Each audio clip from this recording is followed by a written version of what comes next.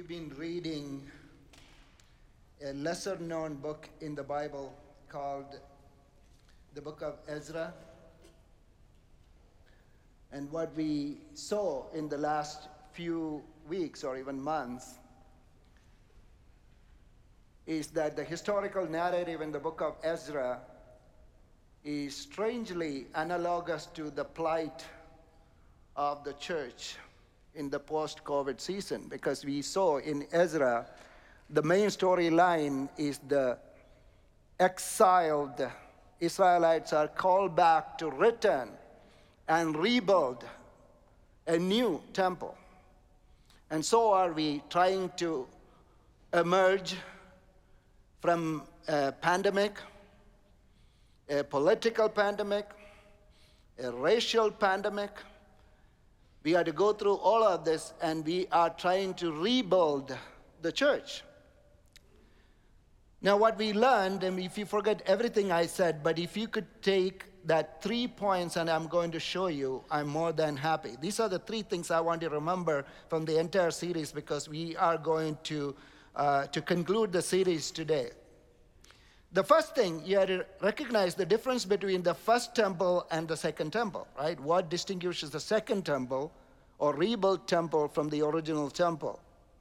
The first thing is that this temple, the new temple, is built by priests and prophets and not by kings, because the first temple was done by a celebrity king. It's called the Solomon's temple, right? Sometimes we describe certain churches as Pastor so-and-so's church.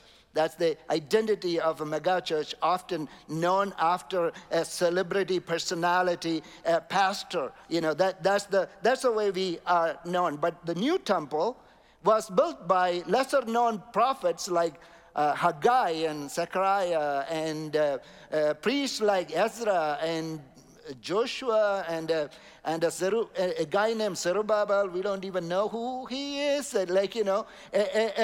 Community came together. A lesser-known people became the channel of God's power to build that temple. So I believe the church is going to reemerge in the post-COVID world as a community, as built by community and channeling the grace of God, not centered on the person who is standing on the pulpit. Now, the second distinguishable difference of the second temple, the new temple, is built for a scattered community, not for a gathered community. You remember, Solomon's temple was built when the nation of Israel was at the peak of its excellence, right? It was a mighty nation. It was, in a way, was a sense of national pride, that temple. Look at us, Jews. Now we have made it. Here is the temple. Here is our identity, which is good, but because they all gathered, and that was the community. But the second temple was built for a scattered community. Not all the Jews came back. They ended up in diaspora. And that's where we learned the idea of synagogues came along. Synagogue is not really prescribed in the Torah, but synagogues became an inevitability. So the new temple is built for scattered community. And the third thing we saw, that in the first temple had an altar in the outer court, and then in the Ark of the Covenant was in the Holy of Holies. You remember the outer court, then there's a holy place, then the Holy of Holies, there was the Ark of the Covenant. The whole idea of building the temple was to house the Ark of the Covenant. But when we come to the second temple, there is no Ark of the Covenant. That was lost. So I don't know how the Holy of Holies look like in the New Covenant, but probably empty, unless they devise something else. But the point is, in the new temple, the focus is on the altar. We come to worship. But the ark, which represents the presence of God, is hidden in the neighborhood. The Ark of the Covenant is hidden in Pasadena, Arcadia, Glendale, Burbank, wherever that is. We don't know. Steven Spielberg and George Lucas, they are still looking for raiders of the Harrison Ford, raiders of the lost Ark. We are still looking for where the Ark is. Nobody knows. It is for us to find out. Actually, there was an attempt that made in the zone 6 of our missional community. I'll show you some pictures because Beth was inviting you to do missional community. This is the way we are going to look for the ark. Presence of God in your neighborhood. Even dogs are becoming part of this exhibiting the presence of God. That's just some pictures from zone 6. Now, if you don't know what I'm talking about, the missional community is a strong movement in the next season of the church. And you can get this from outside. It will show you which zone you are in. And we are going to have some scattered gatherings where we live out our faith. There are 3 components, 3 discipleship rhythms. Pray together, serve together, and celebrate together. And we started with celebration. It's much easier, right? So you heard about donut tasting and all that kind of stuff happening out in the neighborhood where we invite people from our neighborhood. So we live out our faith in the community because the new church is happening elsewhere. It's not centered on a building. I know it's difficult to understand. It's a paradigm shift we need to go through. So I'm going to show you that final picture, which kind of the picture which kind of pictorially, obviously visually represents what the church is. The first one is the old church, which is a closed community within which we have closed small groups, and the other classes so all have their own little territories, and we were still in the big 393 North Lake Avenue address, which is that bigger circle. But now we are going to expand it. There is still a circle, but we are going to hold it very lightly. 393 North Lake Avenue will become a Tesla station, a charging station. You are not here to do church. This is the day of rest. I want you to rest here, and I want you to rest and get charged and go back and do church from Monday to Saturday. Sunday is your day of rest. Come and rest. Don't do church today. Now that is the way God is going to rebuild the church. Now we are at the final chapter of Ezra. Can you stand with me for the reading of the word? Ezra 10, verses 1 to 3.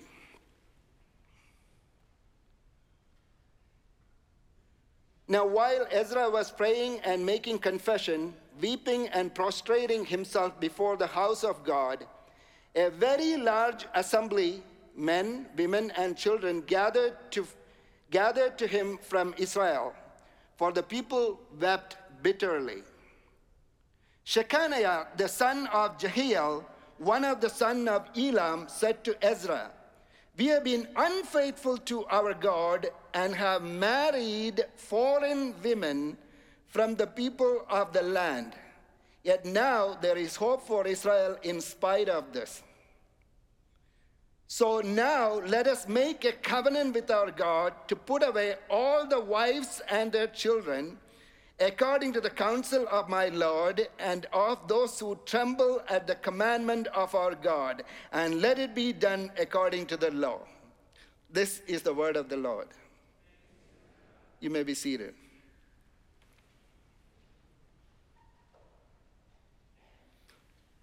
I know it's a tough one.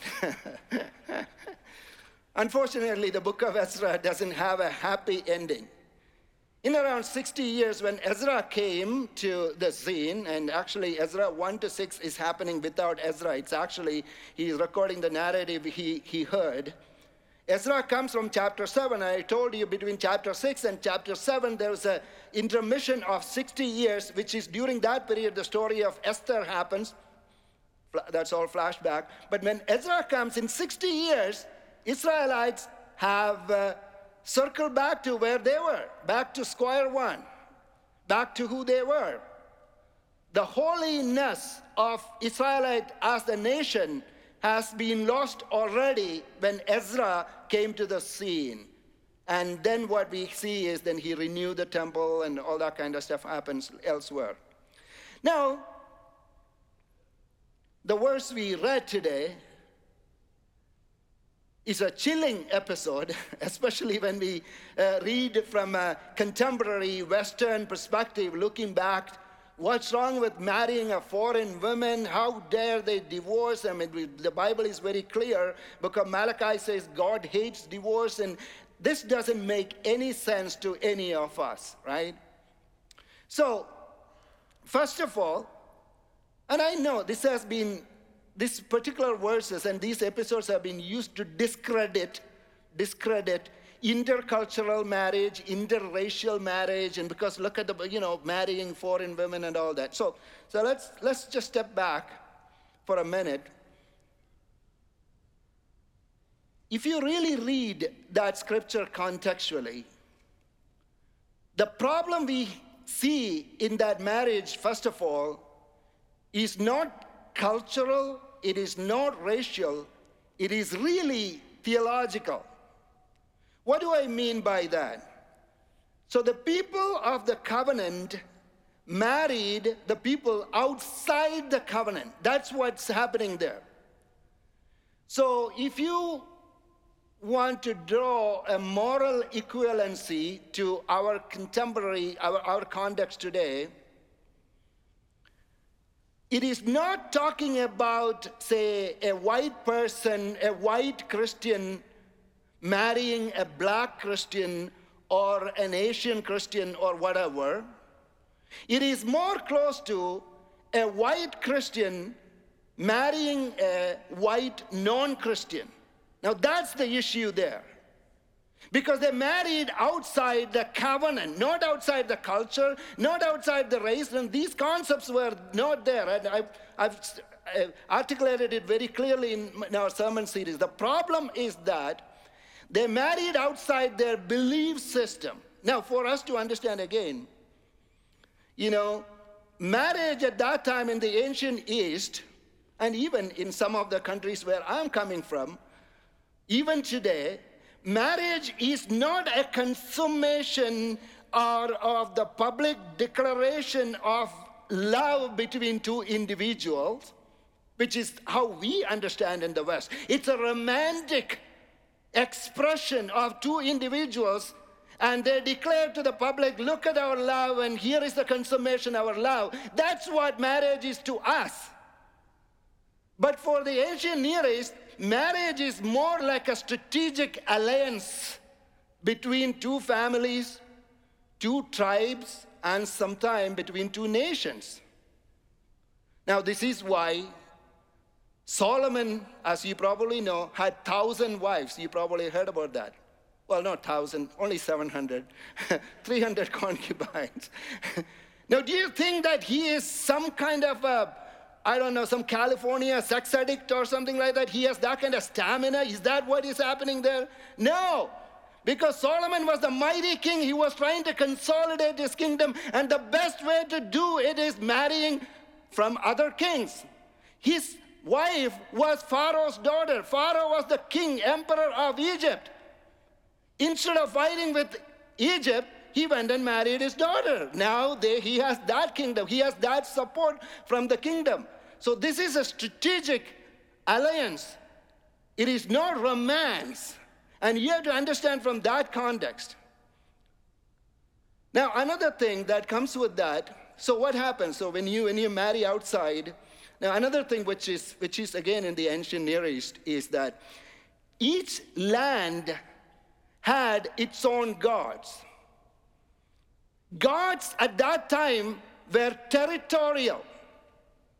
It is commonly accepted that Israelites had their god, Hittites had their god, Edomites had their god, and the emperors didn't mess with it. People didn't mess with that concept.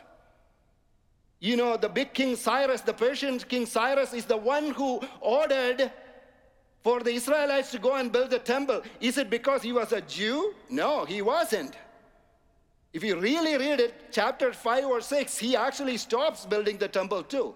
While the emperor did that, when they went from one territory to another territory, they accepted their God. It is a pluralism of convenience. And it is not a strange custom. Even if you come to my home country where I was born, there are territorial gods. That's why in Hinduism, we have 330 million gods. So you go to one area, one state, for example, they would believe in that God. And then they go to another state in the same country, they believe in that God. And it is commonly accepted that this God won't mess with that God as long as they are all pacified. So this is nothing strange for most of the world except for the Western mindset, enlightened mindset. It is all strange custom, but you have to reread some of the scripture within that context. So what I'm trying to say is, the real problem in this passage is that by marrying foreign women, they are entering into a covenant with foreign gods. That's the problem. It's not because you married somebody of different skin color. It is not like you married somebody of different culture. That is not at all the problem. But you married somebody who did not have your belief system, which should be the core drive of the mission that you are given to. Let me read a couple of scriptures. This was already predicted.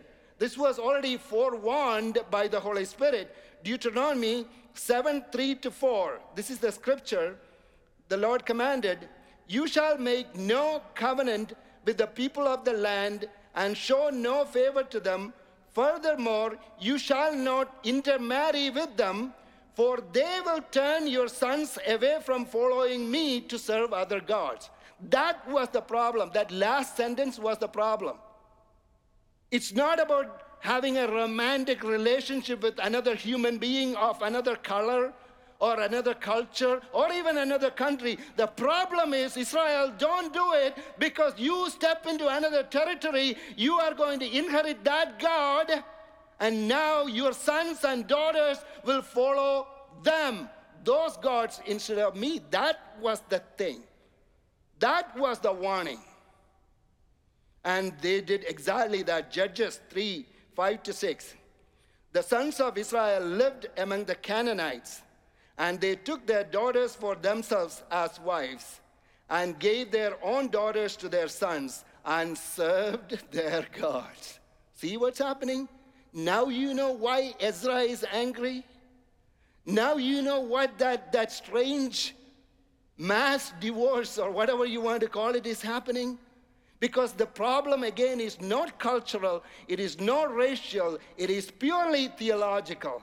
It is about serving God or not. It is about whether you are in the covenant or not. The problem is mixing the belief system.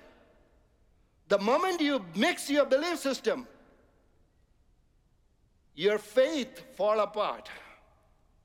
And your drive to serve the Lord disappear.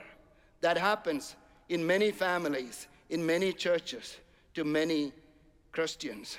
This is why very often when it comes to marriage, now to be blunt and clear, it is about a Christian marrying a non-Christian. That's the moral equivalency here, right? And quite often the challenge, you hear a phrase, don't be unequally yoked. Right? Like you probably hear that.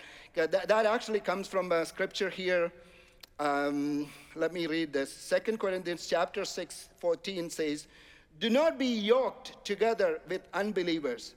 For what do righteousness and wickedness have in common? Or what fellowship can light have with darkness?" So this is where the phrase unequally yoked with being yoked with unbelievers come from. This is not specifically about marriage. Actually, it is a terrible, terrible metaphor to be used, to use yoke as a metaphor for marriage. But in reality, from a biblical context, marriage, like anything else, is a yoke. Now, don't get panicked, and I'm not saying that this is something really bad. What I'm saying that Jesus very clearly said, Matthew chapter 11:30, Jesus said, "For my yoke is easy and my burden is light." So Christianity begins with having a yoke. When you become a Christian, the inevitable thing is that Jesus is going to give you a yoke, whether you like it or not. It's like you get a yoke, you get a yoke, you get a yoke, like, you're Oprah Winfrey. Yeah, it's the same way. You all get a yoke. Now, we are called to carry and follow him. And some of us are strong enough to carry by ourselves. They can be single and carry the yoke. And some of us, like me, are weak. In a way, I'm using a metaphor of Paul. Paul said it's better for you not to get married. But if you are kind of weak, get married, because you cannot have that yoke by yourself. So some of us, or most of us, cannot have this yoke by ourselves. So God allows you to have a partner. That is what marriage is. See, marriage is actually a call God is placing on two individuals to accomplish a divine mission. And romance is a byproduct of that. See, romance will come out of that. So we are called to a mission, and God is calling us to say, hey, here you are, here is my mission. I am allowing you to take a partner. Now you go this together. You pull this yoke together for the kingdom, and I am building this kingdom in this world. You remember Jesus taught us to pray, thy kingdom come. That is our mission. Now you go and do it together. Now if you are unequally yoked, imagine a yoke placed on two oxen, and one ox pulling one direction, and another one pulling another direction. What happens? We won't go anywhere. I have seen this often and often. I'm coming from a very agrarian society, and in our part of India, we used to have paddy field, we used to have oxen, we used to do all of this. And if you have unequally yoked oxen, then they will only circle around. Nothing is going to happen. So the point of the story is, again, not to stop from intercultural marriage or interracial marriage, but getting entangled in a romantic relationship with somebody who doesn't share your belief system. Now, what if you are already married outside the covenant? What if you are already married to a non-Christian? Now that is also, the Bible is also very clear. Let me read this. So this is not your cue to divorce. Oh, okay, this person is unequally yoked with me, so I'm going to get out of this. No. The New Testament is very clear. The New Testament doesn't give the same commandment as Ezra or in that book we see. So this is what it says. So if you are married to a non-Christian, stay in the marriage. That's what it says. 1 Corinthians 7:12-16. You can go home and read. It doesn't give you any opportunity to divorce. But if a non-Christian spouse divorces you, which means that if the other person have a problem sharing your belief system, or in the sense that somehow prevent you from following your faith and practicing your faith, and that person chooses to divorce you, then you are fine to marry another Christian, right? Now, again, this is not a fun sermon to preach on a Sunday. So let me take a detour, right? Unfortunately, that's what in the Bible. So, I have to preach that, and this is the final chapter. Ezra wrote that, so I had to say this. Now, so what does this mean to all of us who are not particularly, most of us, I hope, are not particularly suffering from married to, or what do you call, the unequally yoked in our marriage or in our relationship? And you obviously know that we are all married to, if not someone, but something, right? You might have often heard the phrase, he is married to his work, right? And some of us need a divorce, actually, like in the book of Ezra. Some of us have to set our priorities. See, Jesus will never be the second in your life. Either he is first, or he is last, or he is not there. He will never be second to your work. He will never be second to your spouse. He will never be second to your ministry. See, that is a problem. Quite often we have some unequally yoked marriages in our life. And I preached another sermon called Dancing with the Devil, where I explained some of us are dancing with the five husbands of Samaritan woman, and how she was dancing with the devil. And I explained some of the husbands that we are all married to. So now, let's take a moment for us to think, what am I married to? Am I, especially as a pastor, this can be even more dangerous. Sometimes I can weigh in on and I can be so married to my ministry that I often forget my master. Because ministry is compelling. It is exciting. It is demanding. Oh, I forgot to pray. So what? On Sunday, I was praying like a couple hours, kneeling there. So I can easily forget that rhythm in my own personal life. I'm just putting myself on the hot seat here, but I know this is applicable to all of you in different ways. What are you married to? And there is often we hear this phrase in English, he espoused a cause. That's what I see, especially in the younger generation now. They are all espousing a cause.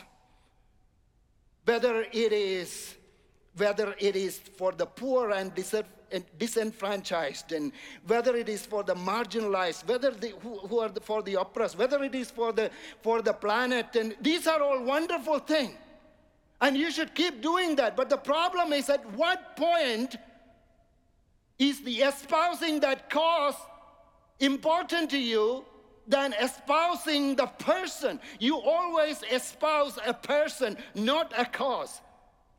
Espouse, the word spouse comes from that. You cannot marry to a cause.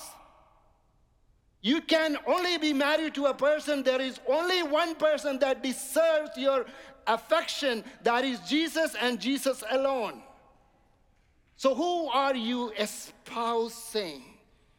And I don't want this to drift us away from the main thing being the main thing. And Jesus is the main thing. And anything other than Jesus in your life, you really need a divorce.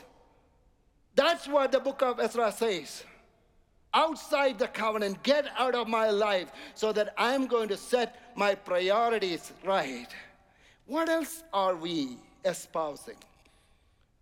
It's interesting. As I began the sermon, I talked about the connection between the land and God, and God's being territorial. Everybody had their own holy land. So this last couple of weeks, I got a lot of emails from people inside the church and outside the church asking about, what is the church's stance on the Israel-Hamas war? And why don't we take a stand? Use your pulpit to say something about it. And so, first of all, a war, the ethics of war is so complex that cannot be explained by some kind of clickbait links and sound bites by some preachers standing up and pontificating. And I know there is everything, there are multiple different sides of the story. And from a Christian point, one thing is very clear. We all agree that every human life is created in the image and likeness of God. This is something I'm grappling with even now. A person who dies, whether Israelite or Palestinian or Hamas terrorist, it is equally valuable to God. I know. Doesn't make any sense, but that is the theology of grace. They are all created in the image and likeness of God. No church is called to make a stance on some of this stuff. You know, there is only one thing that I can remember. Jesus was asked to address a social issue. Pilate killed a bunch of Galileans and mixed their blood with the sacrifice. That's the only social issue he was called to address. So what do you think about it? What do you think about it? Why did Pilate do it? Jesus looked at them straight in the eyes and said, I'm telling you, if you don't repent, You don't repent, you are going to die just like them. You're going to perish just like them. Jesus suddenly took the communal aspect of it and made it individual and made it spiritual and said, repent, repent. Now, as a church, all we can do is to empower Christians in the middle to live out what Christ would do naturally through them. We can all have personal opinion, actually. People actually ask me, so, okay, Pastor Mathew, I understand. What is your personal opinion on this issue? Okay, the church is, there are churches who say, Israel, we should stand for Israel. Of course we should stand for Israel. And then we have Palestinian Christians who are struggling here. Of course we should be for them. That's the problem with the war. But what do you think personally? So I always say, don't ask my personal opinion.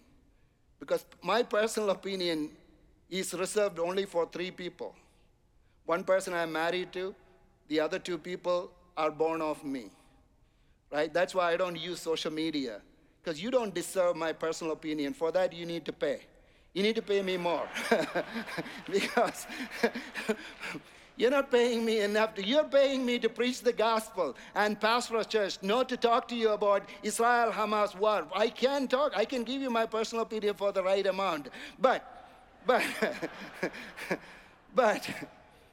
today I feel generous, so I'll just give you some free information here.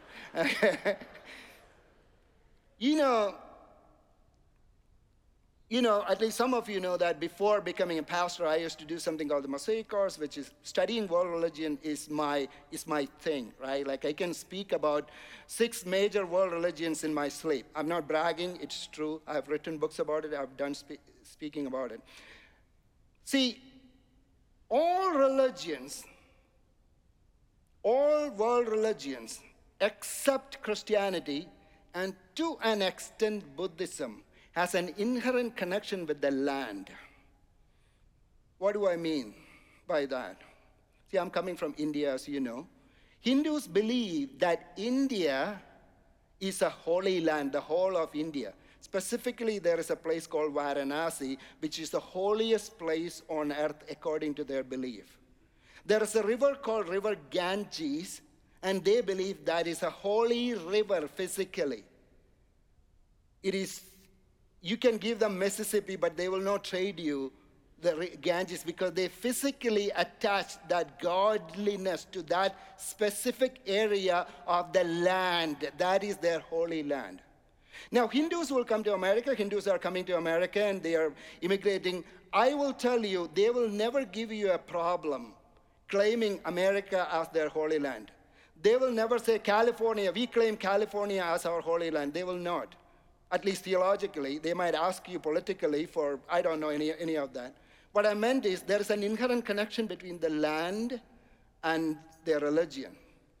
Same thing with Sikhism, like Sikh religion. There's a small area called Punjab.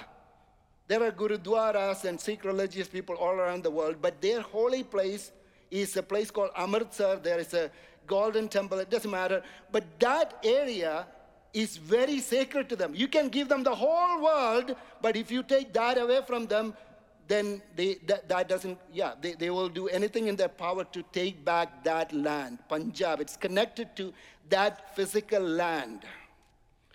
Buddhism, as I said, that's another religion that came from India. Hinduism, Sikhism, and Buddhism. Buddhism is very cultural, and we don't even know whether it's a religion, it's a philosophy, it's mixed bag. Because Tibetan Buddhism is very different from Japanese Buddhism, which is completely different from Western Buddhism. So I'm going to avoid that religion, I'm going to put it in the shelf. Now coming back to 2 other major religions, which is Judaism. As you all know, we read the Bible. According to the Bible, God has promised them this physical piece of the property. Now, depending on how literal you read it, whether you are a Hebrew scholar in one way or the other, they will claim that. It doesn't matter how many state solutions you come up with, they will specifically claim that Temple Mount, where they need to build another temple. That is part of their inheritance they claim. But whatever we believe in, fundamentally, this is a religious issue. It doesn't matter if I've been reading a lot of books about it, watching a lot of documentary about it. There are many, many solutions that came up, which Americans are always the ones creating these solutions. But the moment they go back, there's always fight by the religious extremists. Either Islamic extremists or the Jewish extremists, the fight again, everything fall apart. The point I'm trying to make is, as you all know, Judaism has an inherent connection between the religion and the land. Now, coming to Islam, it's a very different thing, because Islam looks at the world as two different geographical territories. One is called Dar al-Islam, which is the reign of Islam, where everyone submit their will to Allah, God, and surrender their lives to Islam, Dar al-Islam. And the other part of the world is called Dar al-Harb, which really means the land of non-Muslims. So every physical territory in this world is marked in that too. So it's not just specifically not to Mecca or to a specific place. Every place can be claimed that way, because without having a political power, without having a direct connection to the land, the extreme form of Islam, for example, Sharia law, cannot be practiced. This is why the land I'm coming from, India, when the British divided this, when we got independence, the Islamic fundamentals, they really wanted a separate land. That's how it became India and Pakistan. And Muslims, for Islamists, I don't want to call them Muslims, Islamists, they are right. For them to practice, they need a republic state of Islam. That's why a Republic of Pakistan, where they can have a Islamic practice. So they really need to have that continuous expansion of Dar al-Islam over Dar al-Harb. Whether you like it or not, that is rooted in the theological understanding. The point is, I talked to you about 5 religions now. When it comes to Christianity, which we all are, this is what Jesus said. John chapter 18, 36. I want you to take that in. John chapter 18, 36. Jesus answered, "My kingdom is not of this world. If my kingdom were of this world, then my servants would be fighting so that I would not be handed over to the Jews. But as it is, my kingdom is not of this realm." I wish we really understood this. My kingdom is not of this world. See, we cannot pin down Christianity to a specific geographic territory. Now, you all know that I'm not an official American citizen, but I'm proud of this country. I waited in line 10 years to get my green card, 10 years. I already have citizenship in 2 other countries. I didn't have to. I have terminal degrees in my job, and my wife has terminal degree in their job, and we are very qualified to go to any part of the world right now. Not bragging, it's the reality. But I love this country so much, so that we waited 10 years to get here, to get citizens. So I'm proud of the ideal of America. But I need to disappoint you. America is not the Holy Land. America is not the Holy Land. India is not the Holy Land. Israel is the Holy Land for Jews. It can be considered as the Holy Land for us too, but if you read this Bible in plain English, which it is, Jesus didn't speak plain English, but I looked at different version. Jesus said, "My kingdom is not of this world." And I want us to really think about it. Like I said, I did not give you my personal opinion. I gave you some facts out of which you can make your own personal opinions. Our church has only one stance, which I said in the first Sunday when I came here. We preach Christ crucified. This is not a platform. This This is an altar in which a sacrifice will be offered, blood will flow. And the Savior said, my kingdom is not of this world. Now that is no escapism. We are working on something. Now I'm going to call you for a special prayer, especially for what is happening in the land of Gaza. Like I said, as Christians, every soul lost is a soul lost in the image and likeness of God. As Christians, it is our job to empower the church in Gaza. That's what we should do. When people ask me to pray for some countries like Syria or countries like India, it doesn't matter. I always pray for the church in that country. I don't know what to pray for some people in India, and the Prime Minister of India, he doesn't even believe in God, and he doesn't believe in what my worldview. I don't know. I'm not going to pray for him like, yeah, I pray for India. No, I pray for the church in India so that they will stand up, live out their gospel, so that the people will be attracted to them. The same way, when we say we pray for Israel or pray for Gaza, we pray for the church in Gaza. Our job is to empower the church in Gaza. They know the right opinion. They have the right opinion. They have the right perspective. They deserve their whatever they are doing because they went through the pain and the agony and the angst of it. So let us empower the church of Gaza. So I'm going to call you for a prayer. We are going to do a prayer right now because we talked about the inherent connection with the land and God and the Holy Land and all that kind of stuff. But you also have another just important as the prayer is opportunity. We are taking a special offering until the 30th of November. That is just about 2 to 3 weeks. A special offering that will go to the church in Gaza. Now we have a missionary, or we call them our international staff, placed in Gaza. Isn't that wonderful? It's not an organization, a person. I would have liked to give you his name. Most of you know his name, but I don't know. At this situation, it is not that great because I talked to him. I was in a Zoom call. I was listening in on a Zoom call, and I received some of the update letter. He was just outside Gaza. He's not in Gaza, but his aunt got killed, and he said they did church last Sunday or Sunday before last. There were 40 people attended. Some of them through Zoom, right in the middle of all these calamities, they are gathering together, and there's a church happening in Gaza as we speak. And there is a Christian library right next to the police station the Israelis bombed. And I saw the picture actually when the camera zoomed in. And thankfully it didn't get affected, but it had broken windows and structures and stuff. The police station was bombed. It was right next to police station. There's a Christian library in Gaza. And they say they have all the Bible verses put in Arabic. There are Muslims come there and they read books and they ask about Jesus. That's a way of evangelism.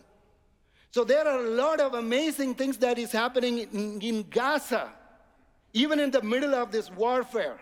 And it is our responsibility to support them, to empower them, not to come with some political stance, not to come with pontificating doctrines, which is all important. And you can do it in your own free time. As long as you don't ask my personal opinion, I'm fine.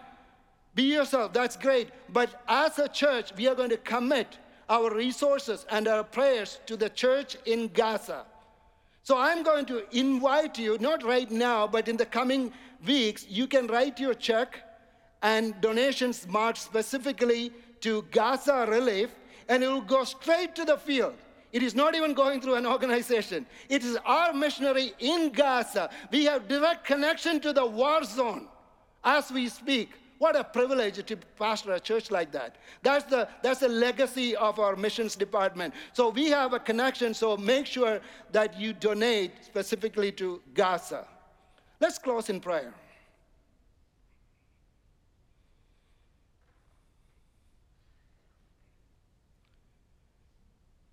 Father God, sometimes we wonder if we could put a full stop into everything that is happening in the world so that your kingdom will come with all its might and glory. But that is our frailed understanding of power and glory. We know that you can make it happen even in the cross. The other people said, if you're truly the Son of God, you could ask the angels to come and rescue you. You could have done that, but you chose to be a suffering God in a suffering world. Lord, as Christians, we surrender ourselves to be that suffering saviors in a way, or suffering partners in a suffering world. And we are grateful that we are in a beautiful country like America where we have complete religious freedom, which was also bought with price that is paid, as we had in our Veterans Day breakfast yesterday, as we celebrate the veterans today. And we know that none of it came easy. Blood was always shed. So what is happening in Gaza? Right now, Lord, all we can do is to be on your shoulders and on their shoulders, crying with them and support them.